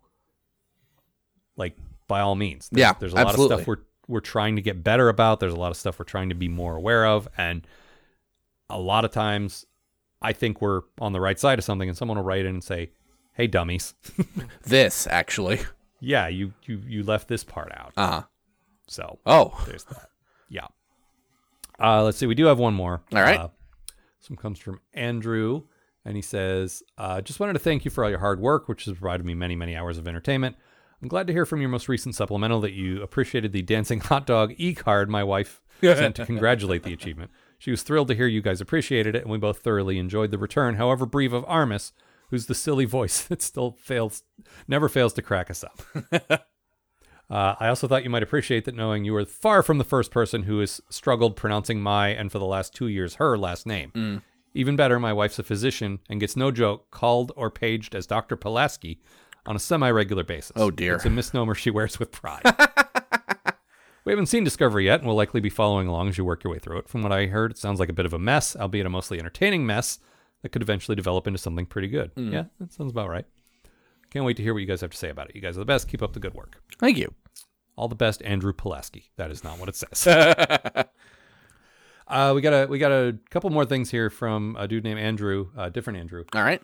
Who just did a bunch of images that, like, I'm not going to sit and describe each one of them. Sure. I'll put them in the show notes. They are funny little Photoshops and things that he did. So, thank you. Check those out. Other Andrew. All the show notes will be, if you go to postatomichorror.com, there's a whole separate page for supplementals, and all the show notes are there. Yeah. So check that out. And that is it. Yeah. That is all for this time. Is there anything else you wanted to... Supplemental number... 40. Oh, wow. All right. Yeah. Anything else you wanted to talk about or address? I don't think so. All right. Moving forward into more Discovery and whatever the hell else we get up to. Yeah, Discovery Season 2, our first episode covering that will be the same week it airs. And we'll be posting, I believe, Monday, January 21st. So before that, we're still figuring out the middle. We're still figuring out, like, we know what the next 5 weeks are going to be. After that, we got some plans, we got some ideas, but we haven't solidified it just yet. But for the next 5 weeks, we are doing, as we've talked about many times, we will be revisiting 5 episodes of various Star Treks over the years that we think need to be readdressed by us. We're not doing the George Lucas thing where the old episode is no longer available. No, they'll still be there. They will still be there. I will say to a first-time listener, we would probably prefer you listen to the new version, but we're not going to stop you from listening. We're less shitty people now. There's different reasons we're doing it. Like, I'm looking at the list right now. Of the 5 pairs, 3 of them are because we had kind of problematic opinions. Yeah. One of them is for quality reasons, as we've talked about. Yep. And one of them is the DS9 finale, because Gav never had a chance to write a poem for that finale, and we gotta, we gotta give him the chance to do that. Absolutely. But yeah, the majority of them are just because we had stupid opinions, and we'll talk about that. Also, it would be fun and interesting to watch episodes we have not watched in years. Yeah, absolutely. I'm really excited to watch some original series again. Yeah, we got 2 pairs of those in here, so looking forward to that. Yeah. So next week we will be starting in with Matt. You can finally put those anxiety nightmares to rest, because we will have a good version of the Man Trap and Charlie X out there. Yep. And not the one that you were constantly ashamed of for the past 8 years. Yep. So look forward to that. And after that, I will mention one other thing. Like I said, the rest of the future is a little bit in flux. But one thing that is definitely happening, I've been arranging this for the last couple of weeks, and it's a sure thing now. This is nuts. I don't know how we're going to pull this off logistically. We're doing a supplemental, a Q&A discussion panel type supplemental with all of the regular guests of this show. Yeah. This is going Every to be single insane. One of them. We are talking about, I'm looking at the list right now, Amanda, Bob, Brian, Caitlin, Flonk, Irish Gav, Nate, Tidro, and Vishal. Oh my God. Plus you and me. Uh-huh. This is going to be a nightmare. I have format ideas in place so that it's not just me and Brian talking and everyone else struggling to be heard.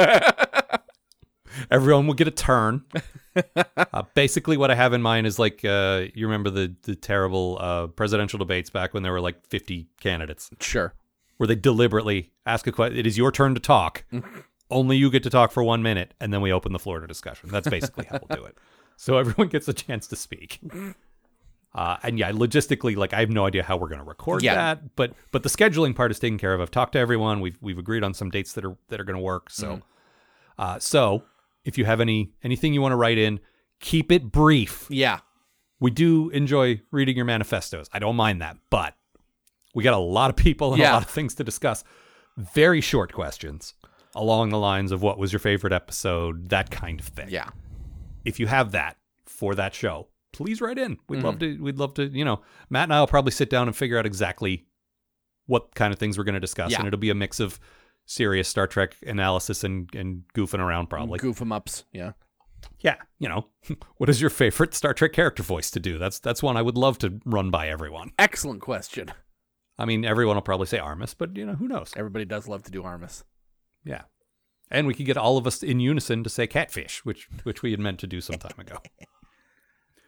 But yeah, if you have a very brief question that you want to ask all of the regular guests of this show, please write to us, postatomichorror@gmail.com. We'd love to hear from you. That will be happening at some point after we do these redos.